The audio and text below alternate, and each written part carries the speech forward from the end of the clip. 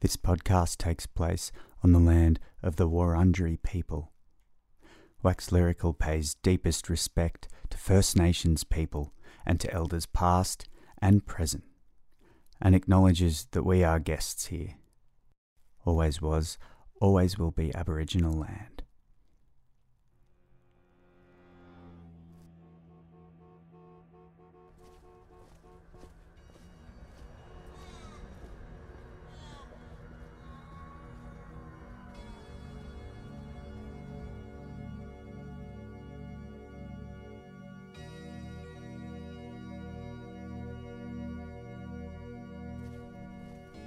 Apart from a few exceptions, human beings love being around other humans.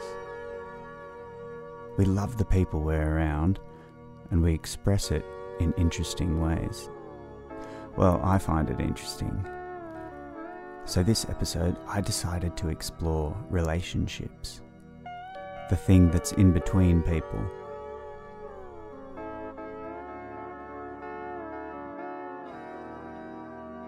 I tentatively tap dance around all sorts of relationships. The links between lover and lover, mother and baby, water and land, and so on.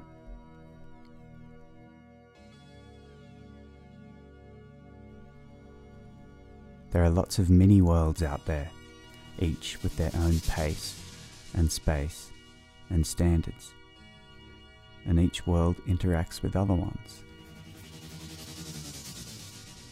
I'm going to focus on the fringes of each world, that fertile, riparian zone where mysterious things happen. My name is Algal Blooms, and this is the Wax Lyrical Podcast.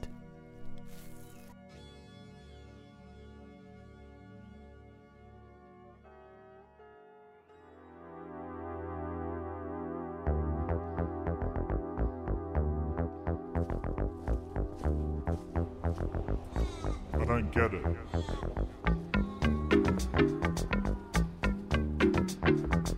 What's the reasoning?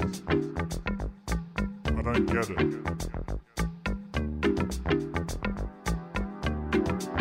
What's the reasoning?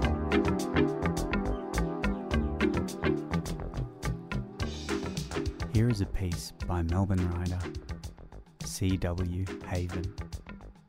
It's called Carrying On. The photo comes spinning down from a book, settles on the floor, and stops to face me. I've never seen it before. The two of us, compressed in a 4-inch Polaroid. I crouch and look and try to give it a time and place, but can't figure it out. Usually I'd ask Hayley to help. She's standing just on the other side of our dismantled bed, but we aren't really speaking.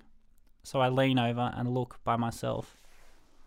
A younger version of me, sitting in a chair, 2 thumbs raised, thin body on a piece of lean. Hayley is behind me, hand on hip, blonde hair falling down the front of her.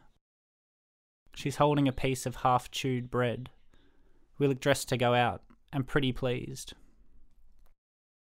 Putting something like a bed together can beam light into a gulf of differences. I'm no good with my hands, and no good with instructions. Hayley's no good at governing her irritations. She talks to me like I'm an inept child. I'm oversensitive and defensive. I cut and condense my every response. Silence descends. She hates silences. When they come, she hums, which irks me. We don't shout. Never in 7 years. When things get bad, they go subterranean and simmer, waiting for one of us, with a great effort, to check if the other is ready to quit carrying on. We need an offering. Where did this come from? The Polaroid. It won't be quite enough, but we move toward each other, close enough that I can smell her hair, sweet like coconut cake. We inspect the photo briefly, and then we briefly inspect each other. God, we were so damn young. It's the first thing we've agreed on today. We must have looked like kids the night we kissed, in Queensland, at a folk festival, on a dirty couch behind a juice bar.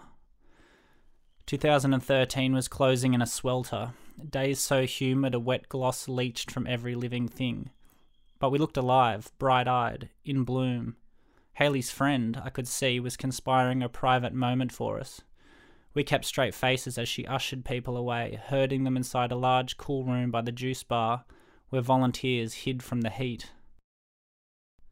I was 23, free, careless, and relatively confident, but the path of getting my lips close to Haley's seemed suddenly arduous and awkward.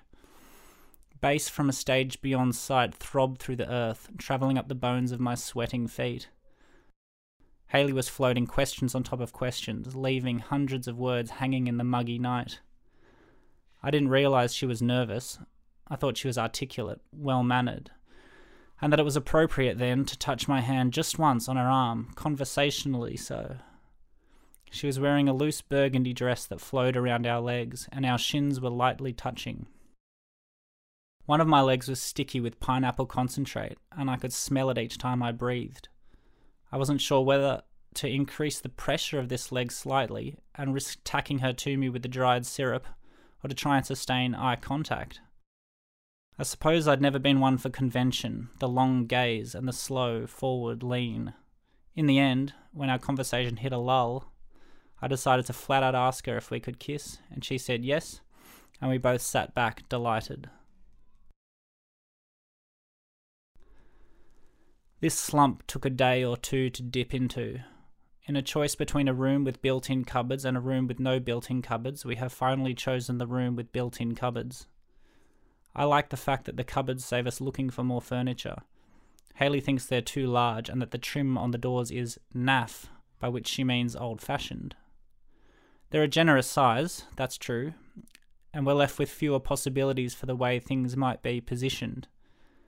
Nevertheless, I suggest that once we get the bed together, we ought to place it in a north-south direction. It's best that way. Pass me slat 2, she replies. The bed we share is beautifully made, handcrafted to slot simply together without brackets or screws. But we are its second owners, and over time the dowels have been pushed out of line. North-south, I don't get it. What's the reasoning? She watches me pick up the next plank. Number 2. 2. Yep. No, the other way around. Nothing seems to line up and fit its proper hole. Yet on the other side of the frame, Haley is managing better. Legs crossed tidily beneath her, she has to wait for me at each step. In the silence, she begins to hum a Julia Jacqueline tune we both adore, though not quite the way it goes. Why, she says again. Magnetics, I grunt, pushing hard on a dowel. Magnetic pull of the planet. Navajo thing. Don't do that. Don't. You'll break it. Get the hammer and tap it lightly. Down the hall, another couple, old friends of ours, chat amicably to each other. Until I take the hammer and gently tap, there is no noise save the sound of their merriment. Slat 3. Navajo thing, I say again, handing her the plank. Widely adopted and peer-reviewed. Well, it won't fit north-south. There'd not be enough space between the side of the bed and the massive cupboards. She leaves a faint pause between massive and cupboards where the word fucking might fit.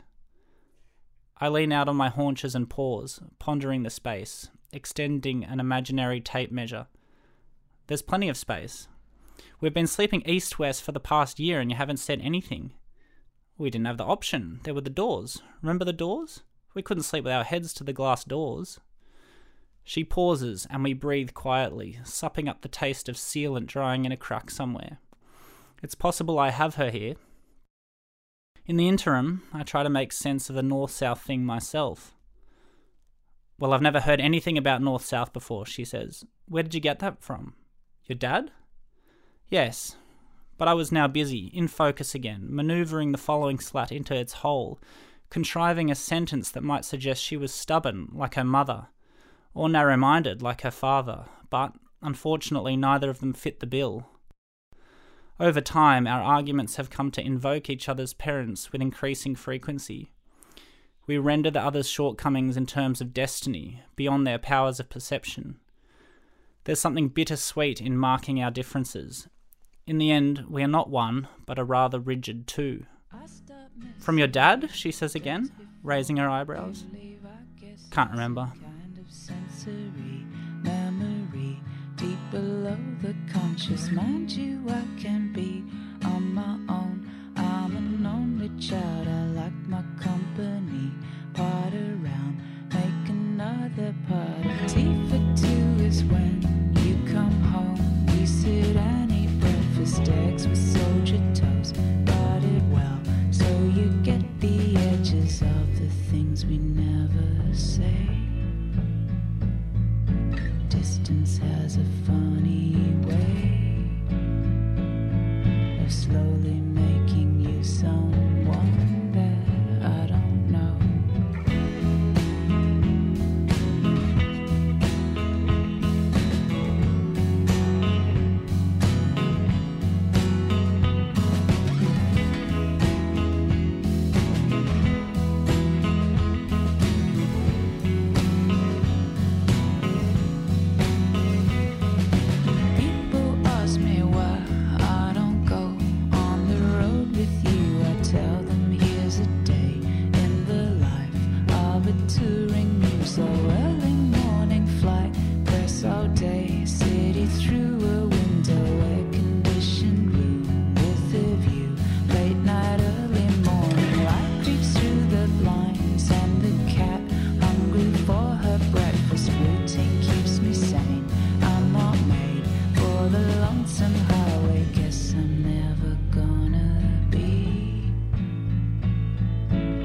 Joy to your slim dusty, but you know I'm always here when you get home.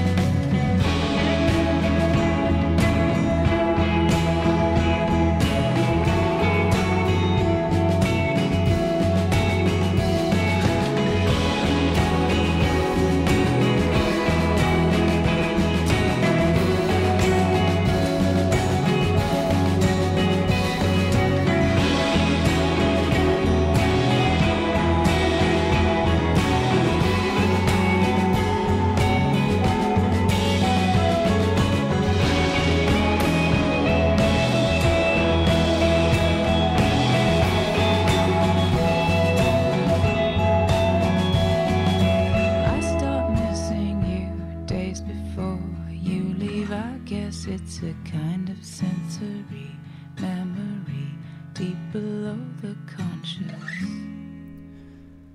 Picture 500 acres of gum trees and animals and meadows grassy green. For 20 days before the night we kissed, we'd been camping on the festival's land in serenity. By the morning of the festival, a village of cafes, bars and stages had been built. Then the punters came, 100,000, charging from the shade after sunset in a throng that felt, we said, like an invasion. We were on the couch together, drawing out that word in broad tones and giggling. Her laugh, bubbly and high-pitched, was the nicest thing I'd heard. In the peachy twilight, we got off the couch together and shuffled out into the rush. The scope of humanity was vast. Pensioners span maps around, trying to bring order to the carnival, while children sailed through the dusty parade of legs. We felt as giddy as the kids as we wound our way over a bridge and behind a pond to a stage tucked beneath a concave hillside. As a 12-piece band tuned up, we sat on the hill and talked of the coming year. Hayley would start her last year of fine arts, in which ceramics would assume her focus. I'd recently finished university and was now working on a novel I'd started there. It was a coming-of-age tale. Usually, that's all I'd say. I was very private about it. But there in the dark heat, among the groan of cicadas, our conversation turned from the future to the past. Suddenly I was reeling back through time to a warm night when I was 19 and stumbling into the early hours of morning. Between parties, under dim streetlights, I came by a man lying next to the footpath. He was a fat ball of denim, curled fetus-like on the nature strip. I tried to stir him, spoke urgently into his face. He was, to my relief, not dead, but very lightly snoring, a whine barely perceptible beneath the chorus of cicadas. I tried to get him on his feet and headed home and crouched there for a few minutes, rocking him with my hand while he slobbered. Nothing woke him. I patted the guy down, got my fingers into his tight little pockets, found his phone. Perhaps it was a good idea to get a hold of one of his friends. They would come and grab him, dust him off, plop him into bed. I slid open his phone and saw him there in the wallpaper of his screen, half naked, snapping off a picture of himself in the mirror.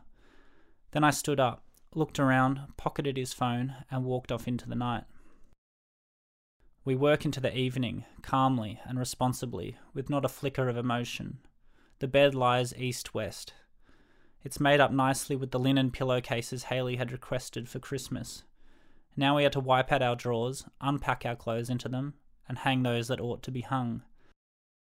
From one of her clothes bags, the smell of naphthalene, a moth repellent, rises noxiously.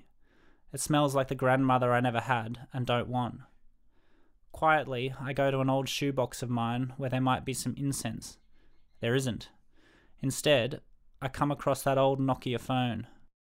I used the thing for 3 years and have already transferred hundreds of its treasured photos to my hard drive. It doesn't work. There's no reason for me to keep it. I stare at the phone for a while and then decide to show it to Hayley. "Whoa," I say, picking it up. She barely glances. I say, "Jesus." Still nothing. She's folding a pair of undies into halves and then quarters, and I have to dance the phone, jiggling it in my hand to get her to look. "What?" she says. I hold it still. She raises her brow. "What?" I make a few silly noises and bounce my eyebrows around, attempting to elicit a response, but any interest she did have is draining by the second.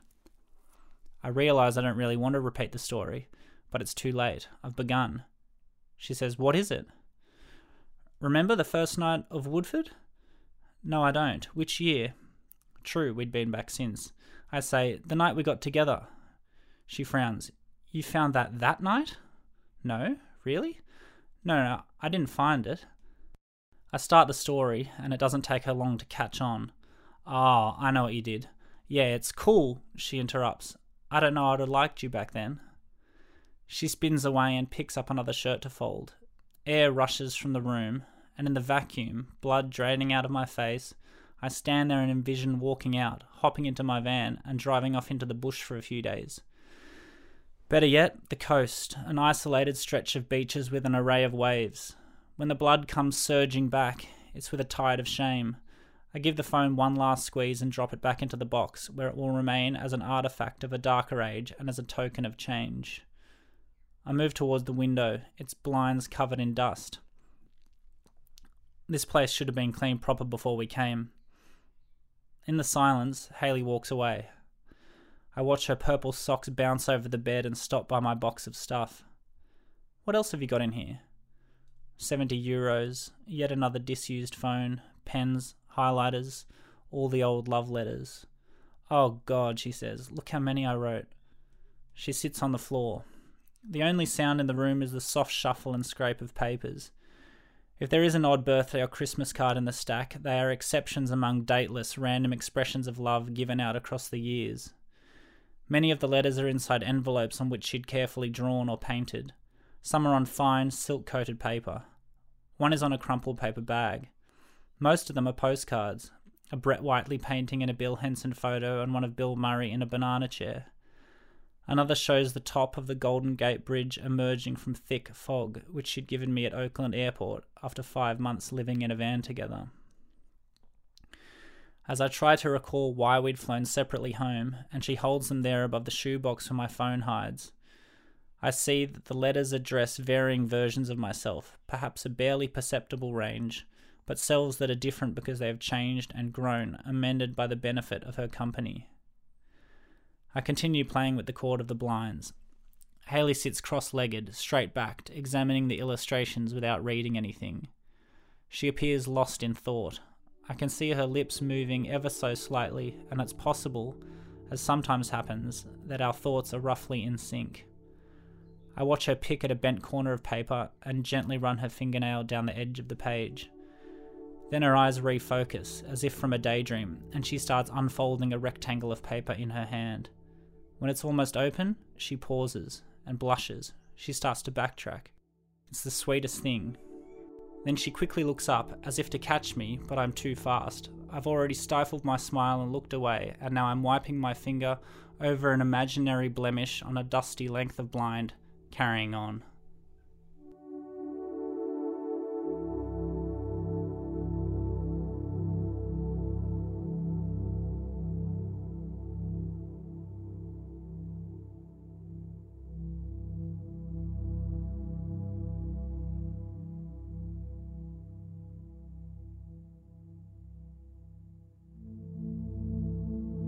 When babies are born, mammals are naturally feed via the breast, and breast milk is the ultimate food for human babies, and so much so that it's a learned skill, but it is also instinctual. This is the voice of Louie Scadubi, who used to be a midwife and nurse, and now teaches mothers about babies and how to care for them. And so babies, once they're born, make their way, given the chance, actually make their way to the breast. And if you're given time in a natural birth and place a baby on a mother's abdomen, it will crawl up to the breast and find the nipple and get a fist and push the breast into its mouth. It's just incredible, but you need to have time to do that. And in modern society, often the baby is whipped away to towel dry and weigh, but given a natural birth and time, a baby will naturally do that. And the reason that it is so important, it's like a circular feedback system. So the hormones, once the nipple is stimulated, this feedback mechanism with the brain and the hormones and the uterus, the whole thing is connected, that the milk production starts.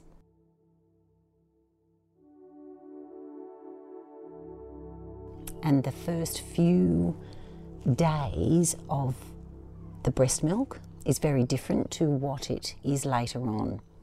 And so the first part is called colostrum, and it's the perfect food for this first few days of a baby's life. And it changes not only in consistency but in amounts, and that also is a feedback mechanism. What the milk is made up of is still being discovered. And one thing recently they discovered was that the whole gut bacteria of a baby is pure to begin with, and then once the baby's introduced to the world and born, it needs bacteria in its stomach to develop. But what they have discovered is that different mothers have a different consistency of that bacteria. And so in some cultures, one baby is fed by many women. So they might be all lactating, and for a number of reasons, many mothers feed one baby. And so it has a few effects. So one is keeping their fertility at bay, because again, that is a feedback mechanism. So hormonally, if you are breastfeeding, you won't get pregnant. But if you feed to a schedule, as opposed to demand feeding, the hormones can drop and you can ovulate and get pregnant. So to avoid that, a lot of cultures will feed more babies to keep their fertility down. But as well as that, that bacteria, I think it's like something like 1 in 6 women they've discovered have this certain bacteria that is fantastic for a baby's gut and health. It's just incredible that this far down in society, this far forward, we're still discovering all these amazing qualities of breast milk. So that's what I find incredibly interesting, and it's free, and it's just there, and it's available to everybody. That's not saying though that it's not an easy or a both baby and mother it is a learned thing. It's not just a natural thing that is a given. It is for some people, but for some people it is very difficult to start. And when it is difficult, a lot of people do give up because they want to make sure, it comes from a good place, they want to make sure their baby's getting well fed and well nourished. And if they don't know, because it's not measurable like a bottle, then they will bottle feed. And also support is really, really important.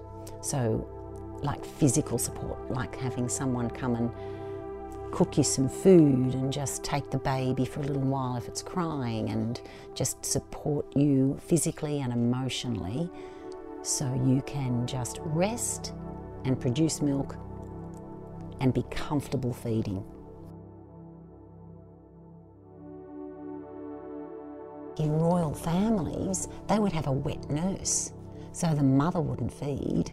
She would employ a nanny, and that nanny would breastfeed the baby. Even, I suppose that was before formula. So it's quite interesting how now we would be in our Western society. I can't imagine going to a play group or a mother's group and having mothers feed other, we're very removed from what other cultures and what we've done historically. Yeah? Yeah, that's great. Is it? Really? I press stop? Press stop.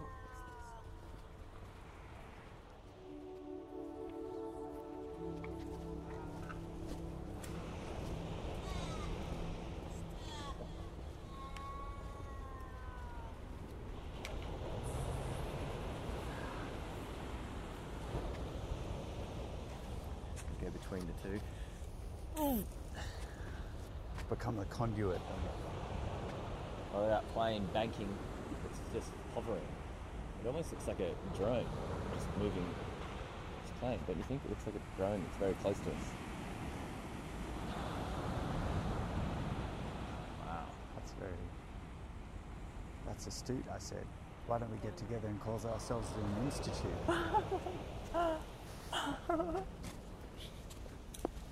You don't feel you could love me, but I feel you couldn't feel you could love me, but I do. Ooh, do, do, do, do, do, do, do, do. Sing it. Do, do, do, do, do, do, do, do. Oh, look at that big golf tee. That's where God tees off. God's teeing off. Golf ball. Research station. Nude beach, don't freak out.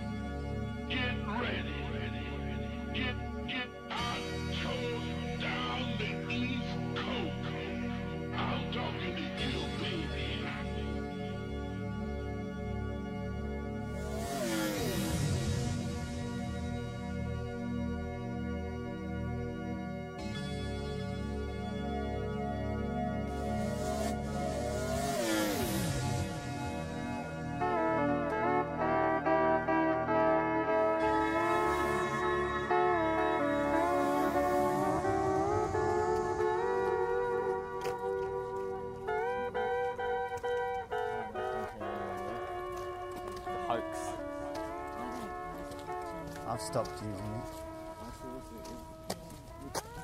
Probably the thing that most quickly changed my mind Yes. about in the history of my life. Yes, that one. Yeah. Why? Going from sunscreen's good and you should always use it to almost never use it. What changed your mind? Listening to some people talk about what it is and what it does and other reasons why we might actually burn and how to prevent it. Like, it's definitely not proven, but there's a theory that our diets have increased so much our intake of hydrogenated vegetable oils, like the industrial, like corn oil, vegetable oil, canola oil, all that shitty stuff that is industrial. Those oil molecules literally become our skin molecules, like that is the building blocks of us. And because those oils oxidize, the way they break down, the molecules break down in a similar way once they become us. And when UV light hits this type of molecule, it breaks down in a much more destructive way than molecules that are created from like natural oils. And so like literally if you have only been eating like butter and lard, the cells of your body can handle UV light much more effectively. What about olive oil? Olive oil is apparently still pretty good, but not necessarily. There's a theory that Not as good as animal fat. well, I think olive oil is okay, but there's a theory that we shouldn't be cooking it. And Yeah, I read that too. when I was actually it's only a even though it seems like a traditional Greek and Italian thing to cook with olive oil, it's actually only like a generation old. And like when our grandparents were alive, everyone just cooked with lard, and you just like have olive oil and salad, but it was never the cooking fat. And it's only since the end of World War II really that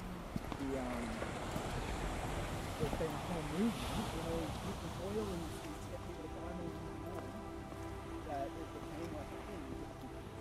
And when you cook it, it breaks down into more and more salt. So apparently cooking with animal fat is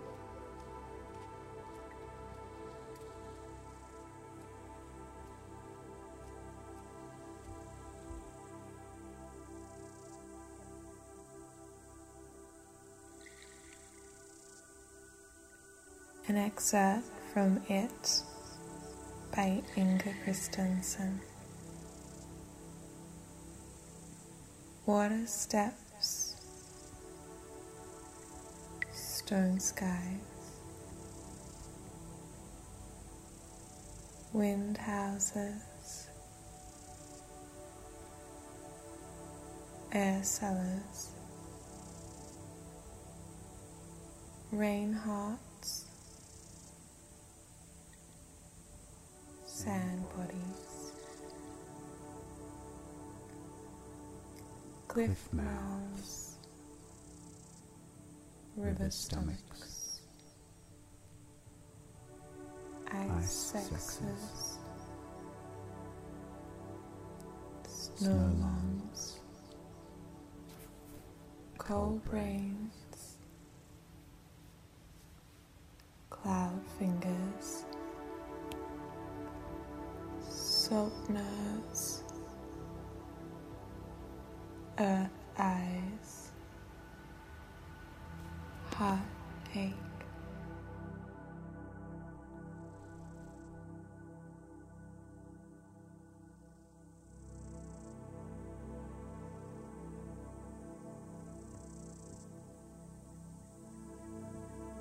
The word symbiosis was first used to describe lichen, the relationship between the cooperation of algae and fungi. It means two or more things benefiting from living together. When you see chalky whitish green stuff on the pavement, this is lichen. Lichen isn't one living thing, it's two things. It's algae growing within a structure of several types of fungi. Fungi can't make its own sugars. The algae can. It converts the sun's energy into simple sugars. It exchanges this with the fungi. The fungi mines minerals from the rocks and gives it to the plant, as well as moisture.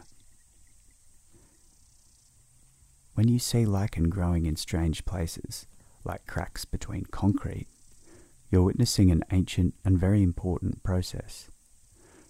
You're watching soil being made. When the lichen drops its organic matter on the concrete, this slowly creates an environment where water can be stored, where roots can grow. Soil starts to form. Concrete is seen as a permanent material. Humans attempt to create a lasting structure.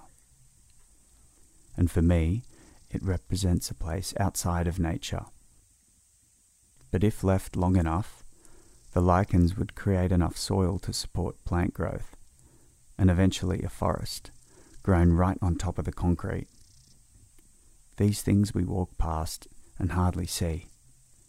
Look at these old living things, teaching us about friendship and how we all benefit by sharing.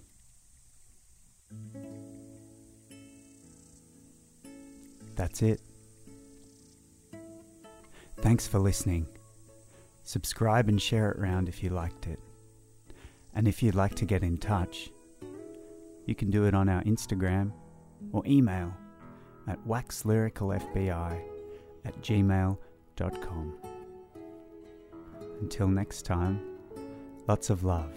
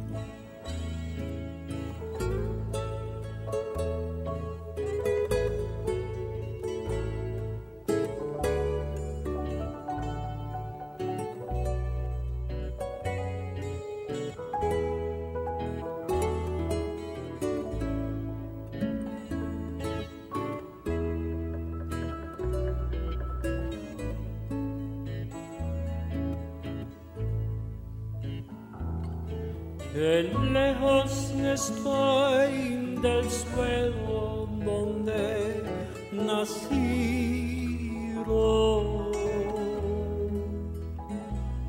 Intensa nostalgia inundar en mi pensamiento.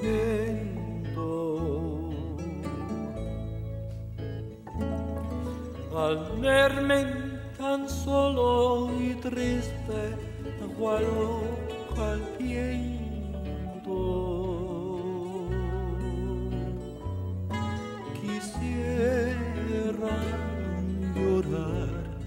quisiera morir de sentimiento. Oh tierra del sol, suspiro por verte. Ahora que lejos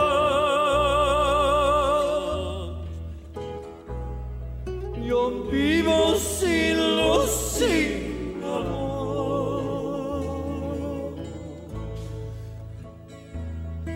Al verme tan solo y triste, cual hoja al viento,